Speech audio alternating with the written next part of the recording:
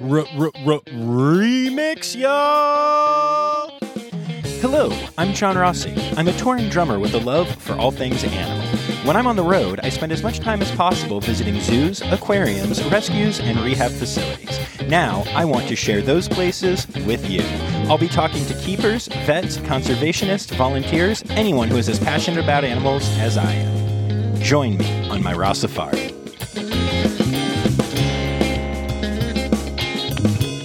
Bonus hi, bonus hello, bonus how are you? Welcome to a bonus episode of the Rossafari Podcast, or as I'm calling it, Rossafari Remix. All right, y'all, so this was a very last minute idea that I had, but I'm really excited about it, and I think you guys are going to enjoy it. This stems from two different things that happened in the last 3 days coming together and giving me this idea.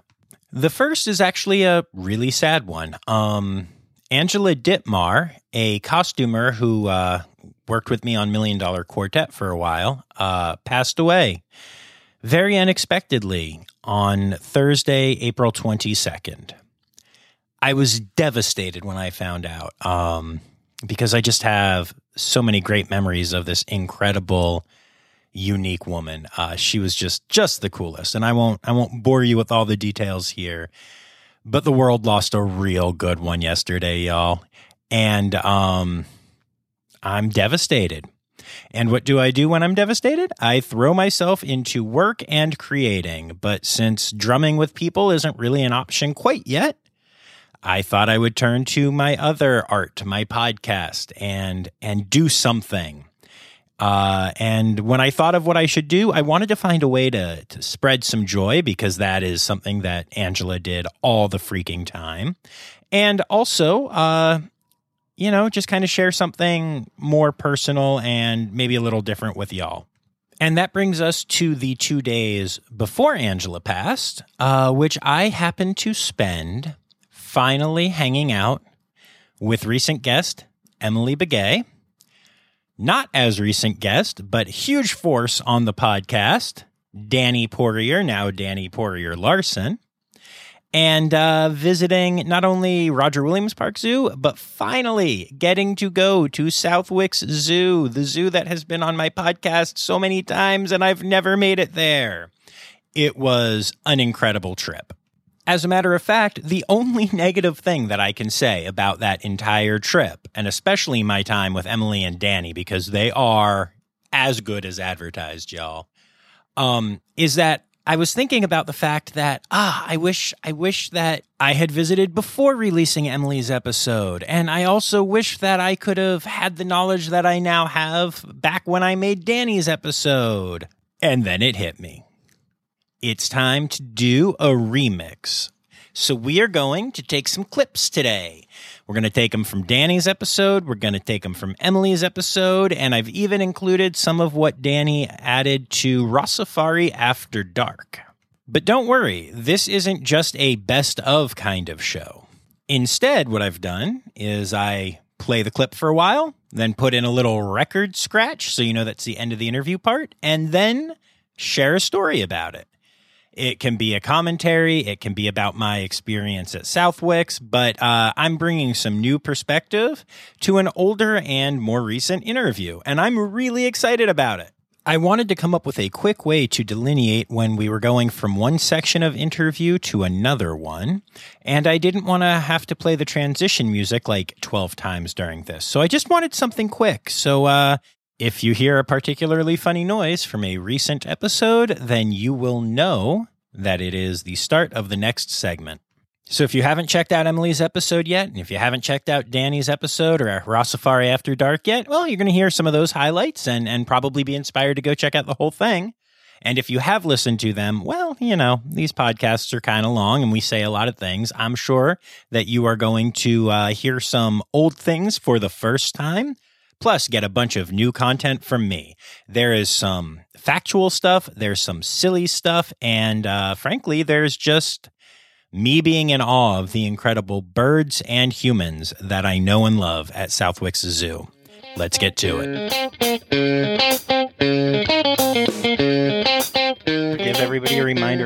you are.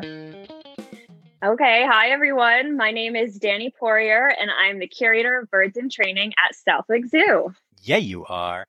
Yeah, I am. Today we are here to talk about sexy time with birds.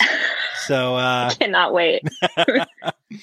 My first bird that I wanted to tell everyone about is this hyacinth macaw named Benjamin. We call him Ben. For those who don't know what hyacinth macaws are, they're the largest macaw species in the world. And they're just these big, giant blue birds. They're huge, about like 2 to 3 pounds on average, which for birds is pretty big. But the ones that we take care of at the zoo are sort of big softies. Like they're just the absolute best. And everybody pretty much falls in love with them instantly just because they're so intrinsically beautiful. You just walk up to them and you're like, oh my God, that's a bird. They're huge.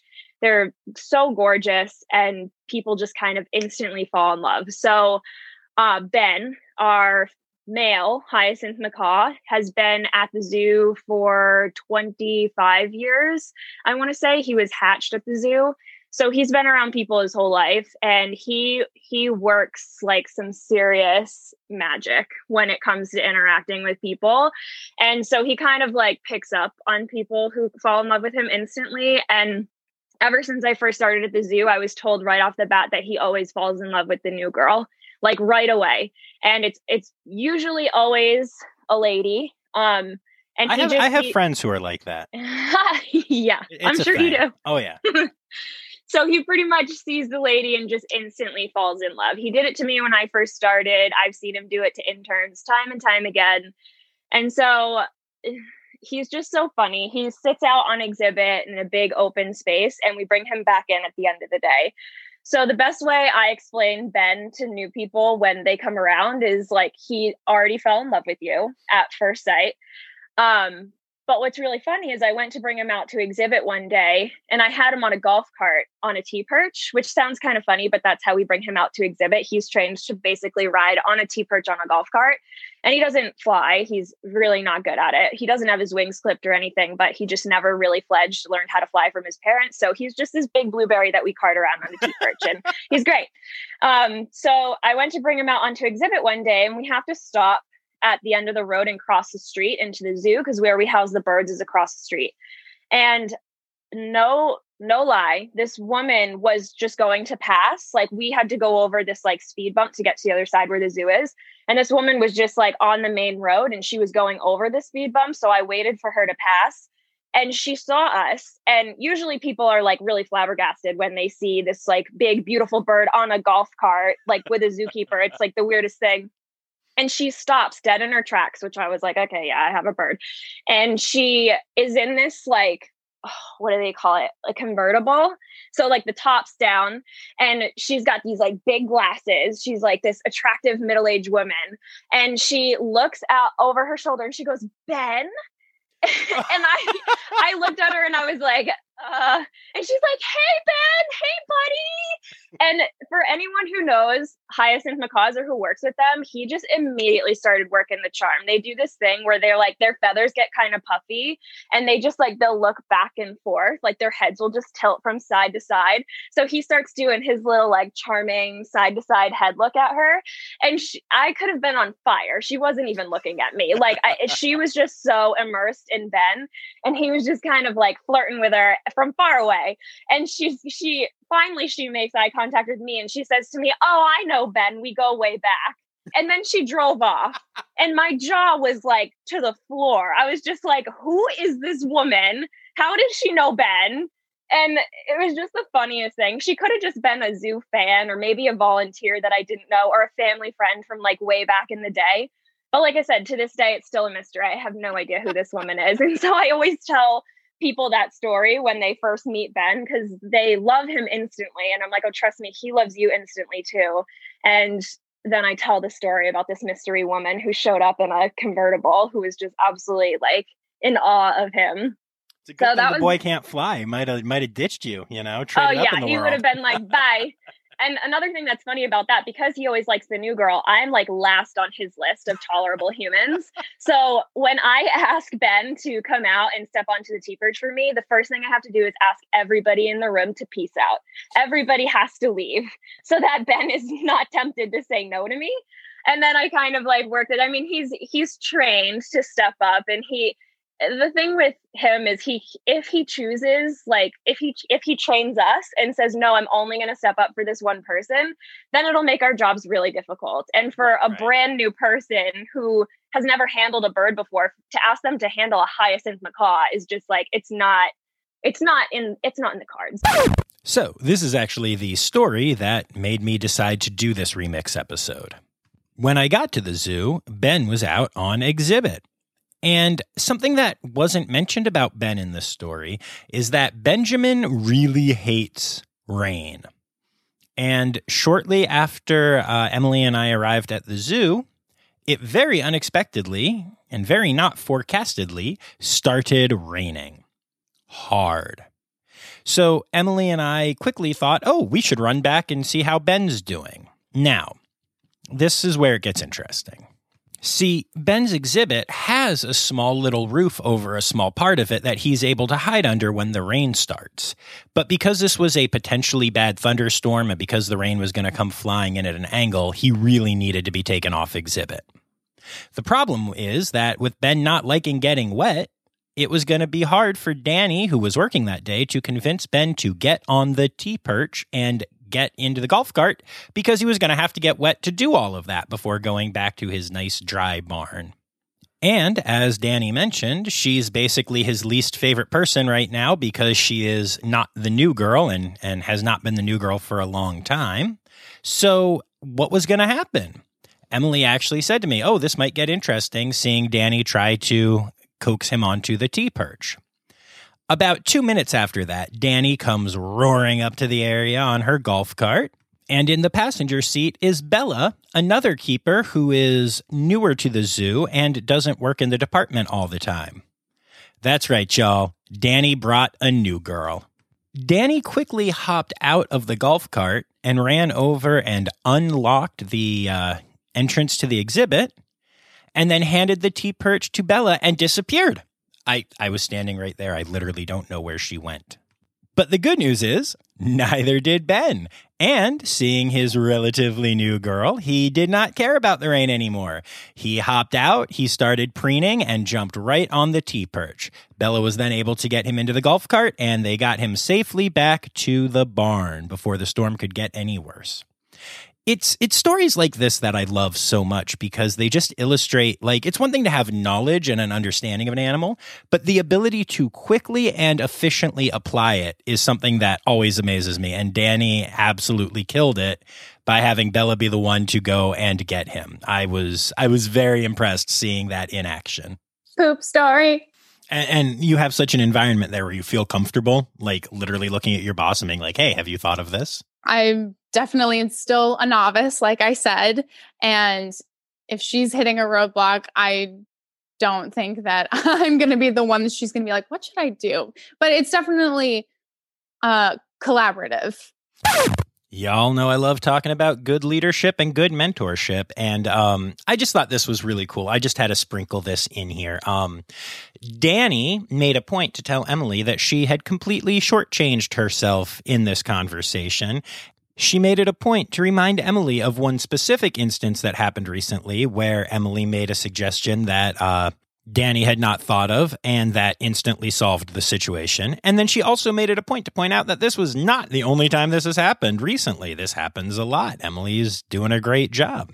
I just think it's so cool to see that kind of relationship and know that that's out there. And I want to encourage anyone who is in a leadership position to remember that we can really go out of our way to lift people up who are working for us. I don't even like calling it that, but who report to us, whatever you want to say, and can really help them work on their imposter syndrome.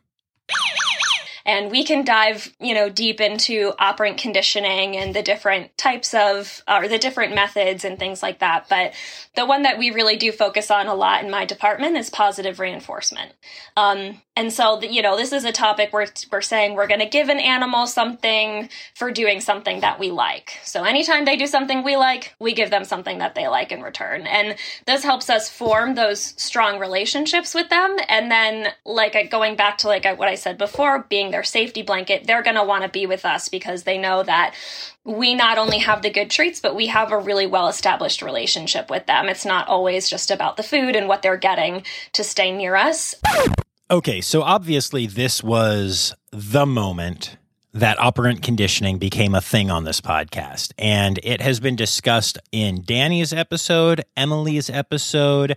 We did a huge breakdown of it in the National Aviary episode. And if you watch Danny's Ross Safari Live, which is available on my Instagram, she just goes into a ton of detail about it, right? Operant conditioning, it's come up, and not just about birds. We've talked about it in the cheetah episodes and all kinds of stuff.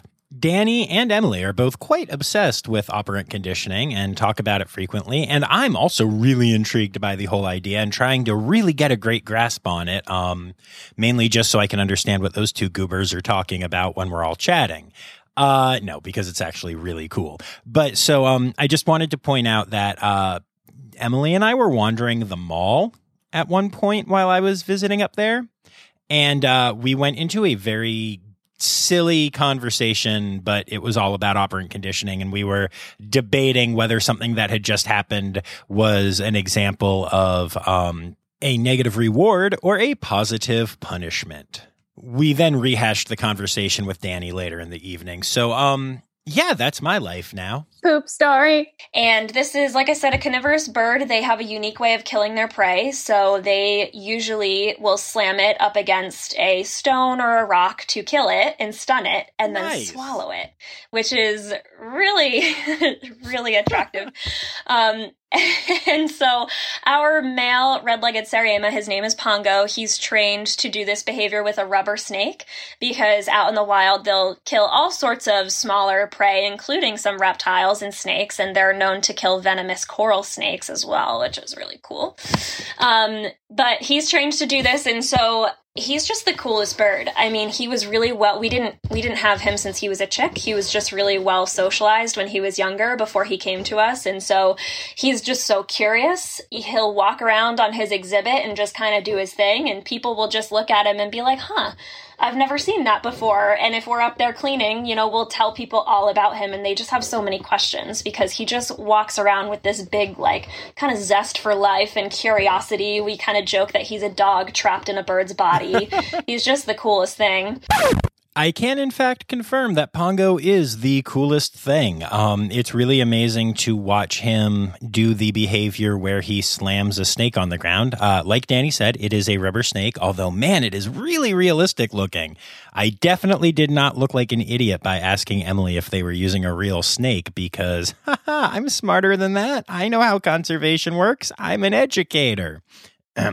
Anyway, but we did get to watch Danny illustrate this behavior, or I should say have Pongo illustrate the behavior for a group of school children. Now, I have seen a lot of kids see a lot of things at a zoo, and if 50% of them are paying attention, you're doing a good job. But when Pongo was doing his thing, every kid was absolutely fascinated, even though it was very clearly a rubber snake and no one would think otherwise, especially not an adult male conservation podcast host. Shut up, Emily. So you keep talking about your 15 but really 18 parrots, and and I believe the word you used was citizen. Is that correct? Am I saying that correctly? Yes. Oh, look at me being all smart and sciencey. Wow, does that just good mean for you. parrot? Yes, yeah. So that it's just kind of the family name. Okay, cool. It's just how the you cool kids make it sound better. Citizen. Yes. I like that. All right, Citizen. cool. Starts with a P too. Oh, okay. Nice. Yeah, even fancier. So tell me about your citizens. Are they good citizens? Oh, bad citizen. Oh, joke. wow. That was a really good one. No, I loved it. I'm going to use that one later. Danny is still so proud of the fact that she taught me the word citizen and brings it up frequently when we are chatting about things. And rightly so. She did. Confession time, though. She included the word in her pre-interview questionnaire, and I had no freaking clue what it meant.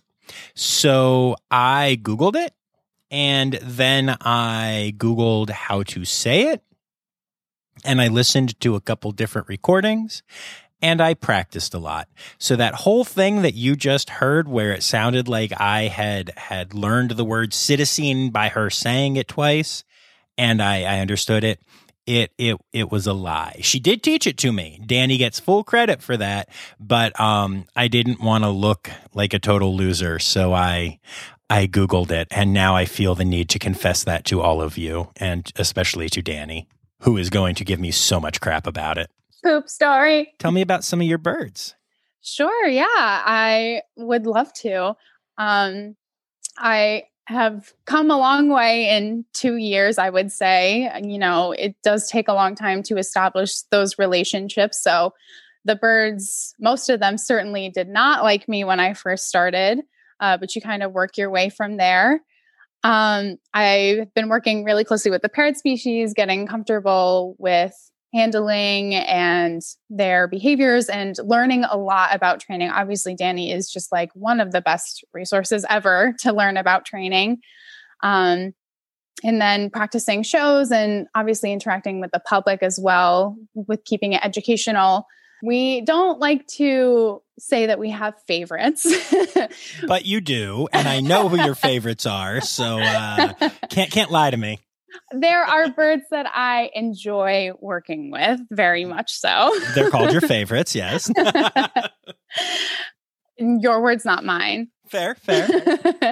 But little Ernie, our male Eclectus parrot, has my heart. He is just the sweetest boy, and he has the coolest vocals ever. And it's definitely so fun to have him out in front of the public, and he does a fire truck noise, and it is just a showstopper. People's jaws hit the floor when he does his fire truck noise.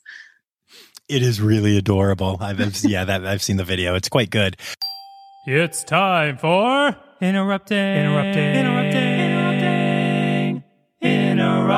John. What, like you didn't think I was going to get you that audio? Here you go. Where's the fire? Okay, we need to hear that one more time. Where's the fire? And now Ernie's got your heart too, doesn't he? All right, back to the interview. So tell me a little bit more about Ernie. Like, what's his personality like? And why is Ernie clearly not your favorite because you don't have those, but the parrot that has your heart? Y'all, I have now not only met Ernie, but I have seen Emily interact with Ernie. Ernie is her favorite. I don't care how much we had fun saying it. He's her favorite boy, and it is adorable. Emily lights up the second that we see Ernie in the room. And the best part of this was Ernie was actually the last bird that we got to on the tour. And Emily was so excited. She was like a little kid. As we got closer, she kept moving ahead. And as Danny was introducing me to different birds and like showing me different things, Emily initially stayed right with us. But then as we got closer to Ernie, she was like one enclosure further than us, then two enclosures. And she kept kind of ducking back and then going over closer to Ernie. It was really adorable. I mean, look, I know that she's not allowed to say he's her favorite, but all I'm going to say is get yourself a partner that looks at you the way that Emily looks at Ernie. All right, let's hear more about that cytosine now. So Ernie is a former pet, like many of our birds are, and his past family did such a wonderful job of socializing him. And he just really, really loves people and just being around us. We are definitely his strongest reinforcers. And I guess I can tell you the origin story of that fire truck noise, actually. So he grew up in a family with a young boy, and the family lived down the street from a fire station. And so the boy naturally had fire truck themed everything. So he had fire truck toys everywhere, stuffed plushies, and obviously toys as well. And so when they took in Ernie, that became his favorite toy as well. They had a little fire truck toy that made the siren noise, and he would sit on top of the fire truck and ride around the house on it. And so obviously the fire truck became very important to Ernie. So he learned to mimic the sound of it because it was important to him. And thus the fire truck noise was born. Have you guys gotten Ernie a fire truck yet? I did, yes. Oh, and I like that it wasn't you guys. It was that Emily got Ernie a fire truck. I was so excited. So my parents actually went to Ocean State Job-Lot, which is, I think that's a regional thing.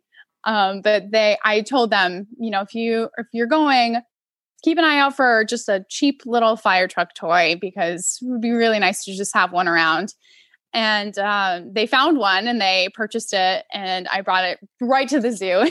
They was so excited for this beautiful moment. I thought Ernie was going to lay eyes on this fire truck and make his fire truck noise. And I was going to burst into tears, and it was just going to be so emotional. But it didn't quite happen that way, but he does love it. We'll give him some time on his fire truck from time to time. So. Okay, so I feel like in the talking about all the other cool stuff that we didn't really fully explain how freaking adorable Ernie on a fire truck is. But it's freaking adorable. I got to see him riding on his fire truck, and Danny literally put the fire truck down, put Ernie on the fire truck. It has lights that go. And as he went for his ride, he was bopping up and down, just literally bobbing up and down. So happy, so excited. We talk a lot on this podcast, and Danny has brought up a lot about reading a bird's body language. And, sometimes reading an animal's body language is definitely a chore or a challenge or something that you have to study to learn how to do. But anybody could have looked at Ernie and seen that he was having an amazing time on his fire truck. Yeah, sure. I'll definitely talk a whole lot about my buddy Russell Crowe, the one and only.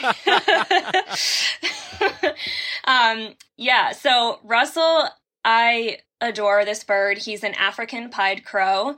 I've been in his life almost from the very beginning. We got him when he was about, I want to say, 6 weeks old. He's recall trained, which a lot of birds are, so it just means he flies to my hand on cue or flies down to a perch on cue. We've worked on A to Bs in our show arena, where he just flies from point A to point B, so whether that's a perch on the stage to the top of the bleachers and back down. He's learning to play nice with others. It doesn't really happen very well, so he's not ready for our shows quite yet. So that's another challenge, is I'm the only person who can work with him free contact.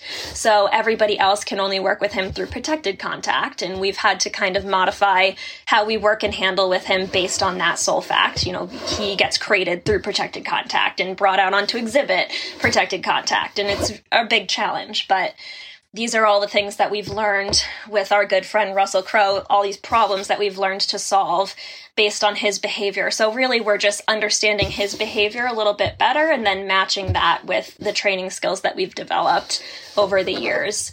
I've taught him how to paint. So he is trained to swipe a paintbrush on a canvas, and then we're able to sell those paintings, to raise money for conservation efforts. I've also trained, in the very beginning, we were working with my colleague on voluntary injection training, where he'll stick his head through his cage bars for head scratches. So he's not only ever just motivated for food, it's usually for some form of affection or love or attention. And he loves head scratches, so he would hold still for head scratches while we poked him we were using a toothpick in the beginning, and then we, of course, work up to a needle. So that was really amazing to work on that. And of course, it's really important training. What else have I done with Russell? Just so much problem solving. He's such a problem child, but we've been making some good steady progress. So progress with Russell is absolutely undeniable. He is an incredible animal, and there's such a cool familiarity. He has a couple phrases that he says, including "What are you doing?" And I didn't know that, actually. And when I went up to meet Russell, I walked up and I was like, "Hi, Russell. What are you doing?" And he goes, "What are you doing?" And I was like, okay. That was just amazing. It was the coolest thing. You know, Danny in her full episode, I only cut a little bit of this for this, but talks a lot about how she's the only one that can work with him free contact, and how when she started training him, it was a challenge because corvids are not the kind of bird that you want to start with as a trainer. A lot of the times they're very hard to train and you have to do it really well.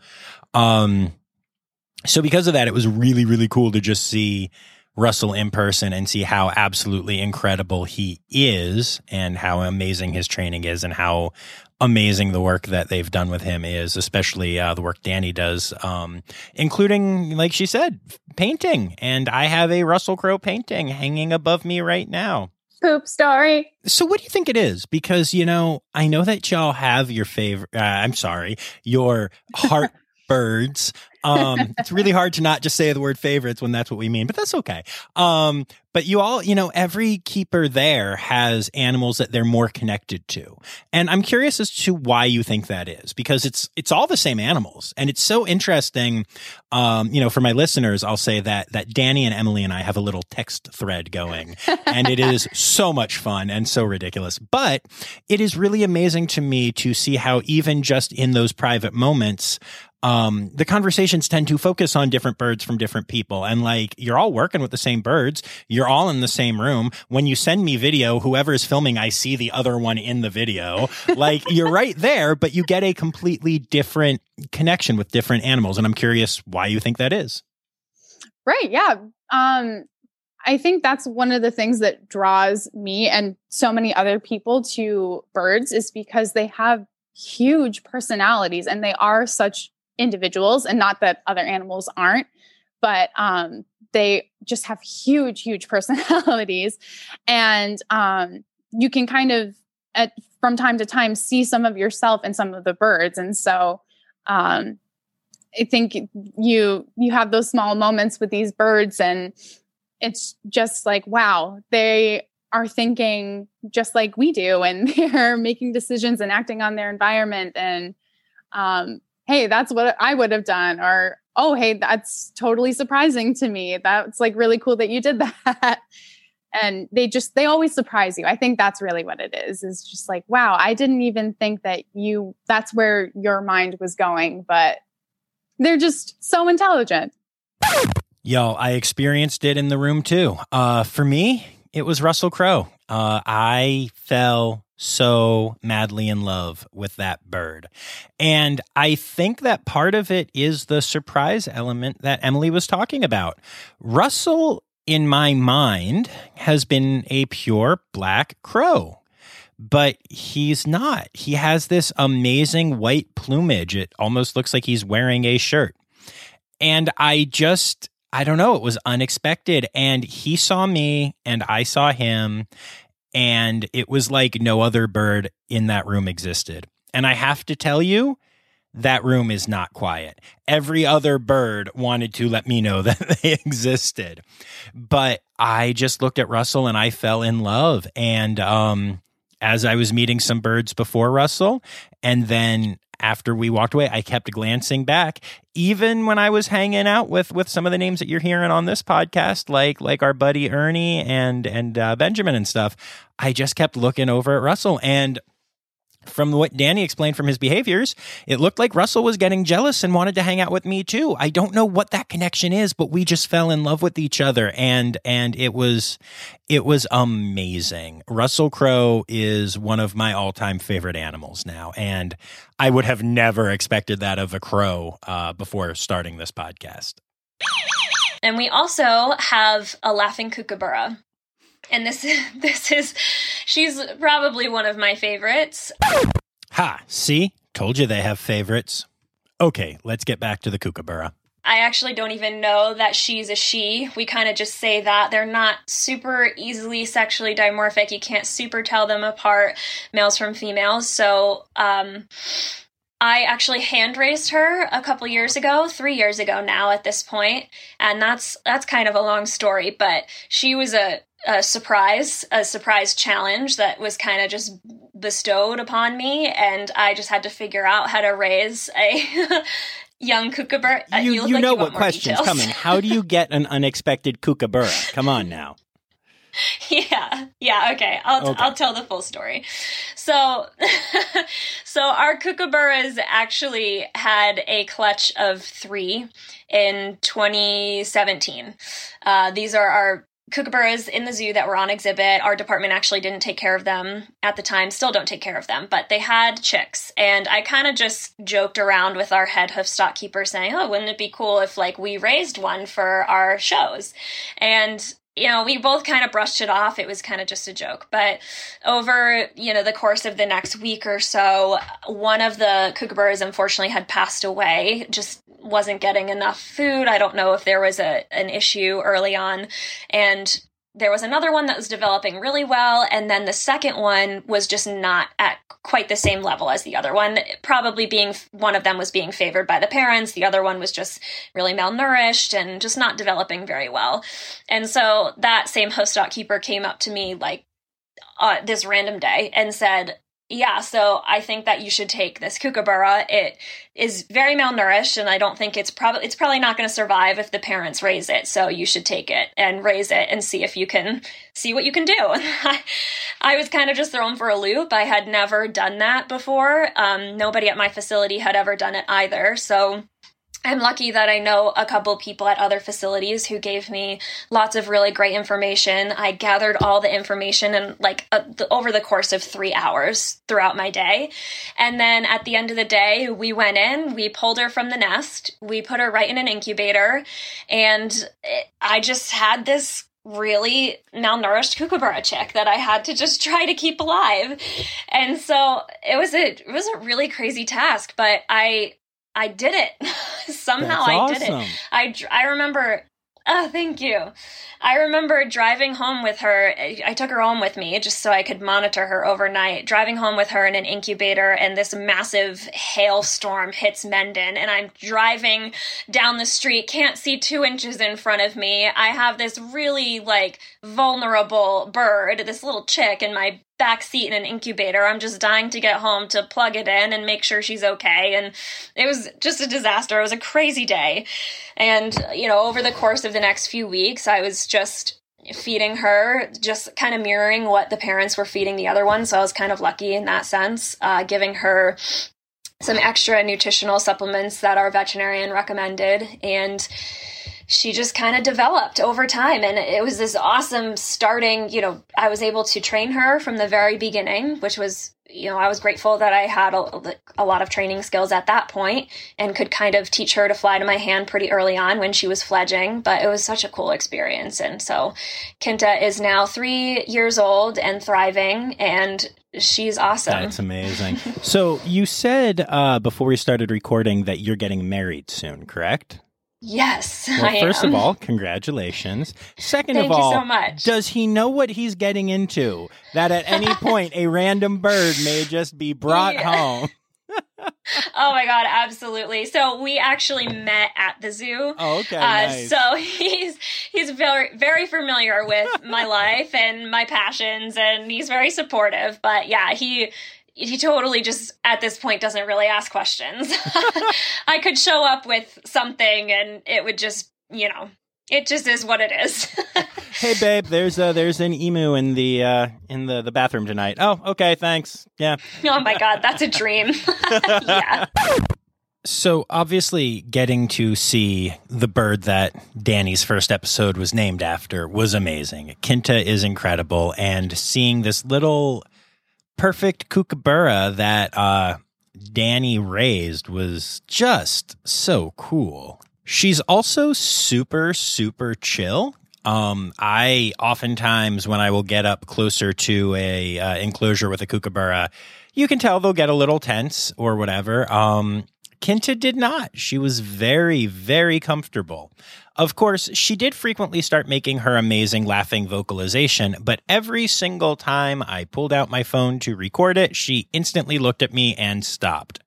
That girl has clearly gotten some attitude from her foster mother, Danny, so I appreciated that. Also, as a side note to this, I was talking to Danny about having some emus running around there, and one of the first things I saw her doing was taking care of 7 baby emus that she's now in charge of. They're not in her bathtub, but dreams do come true, y'all. Poop story. So, like, if hypothetically a, high-paying donor or a really cool podcast host came and met some of the birds, because they're so well trained with so many different people because of, working with keepers and interns and all that stuff, are there birds that would be good to just like hang out with the person right away? Or, are there some that would and some that wouldn't? And how does that work? Oh yeah, absolutely. I think that it's situational to a degree where we would kind of gauge that specific interaction with that given bird. But there are definitely birds that just don't like men. And then unfortunately that's a reality. And then there are other birds in our flock that love men, especially tall men. And so we have to be cognizant of their history with people. But we definitely wouldn't ever let someone who isn't working with the birds just kind of come in and start giving them treats or anything like that. It's definitely something that you have to do a lot of work to build up that relationship before that even happens. This was actually just another kind of really cool thing to see. So it turns out that some really cool podcast hosts did get to go and see these birds. But despite the fact that Emily and Danny know that I, meet a lot of animals, and despite the fact that Danny and Emily and I are all real good friends and get along really well, all of this was incredibly controlled. Danny had the treats, and unlike with most mammals that I meet, it stayed that way. She did the work, she did the behaviors. I had some amazing experiences, but I have never felt like a keeper was in more control and that I was just clearly there to observe than being in that bird room. And at least anyone think that that sounds like I'm bummed out or didn't have a great time. No. It just shows how incredible the focus that these guys have on their birds and what's best for the birds and the overall interactions is, because I had a dream of a time. It was incredible. And, I didn't need to be handing out little treats to birds when other people work months and years to build those relationships. So I just thought that was really interesting that, we talked about it and I was kind of like, yeah, but you guys know me. But then in the room, it was very much like, nope. And I just really respected that. Yeah, cool. So I would like to take a minute now to ask you if you have anyone or anything that you would like to give a shout out to. Sure.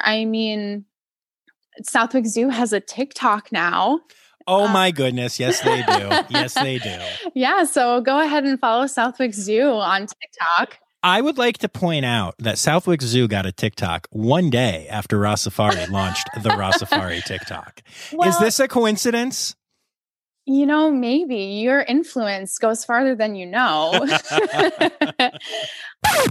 Danny made it be known, and I quote, "John, it is important, or maybe not important, that you know that the timing of Southwick Zoo's TikTok was entirely coincidental. I swear. Our operations manager approached me about managing the zoo TikTok like the day after you made yours. I swear to God." So yeah, Danny is the one running the TikTok that started the day after I started mine. She can say whatever she wants. We all know the truth. The Rossafari TikTok inspired Danny to start the Southwick Zoo TikTok. And if it is said on a podcast, it must be true.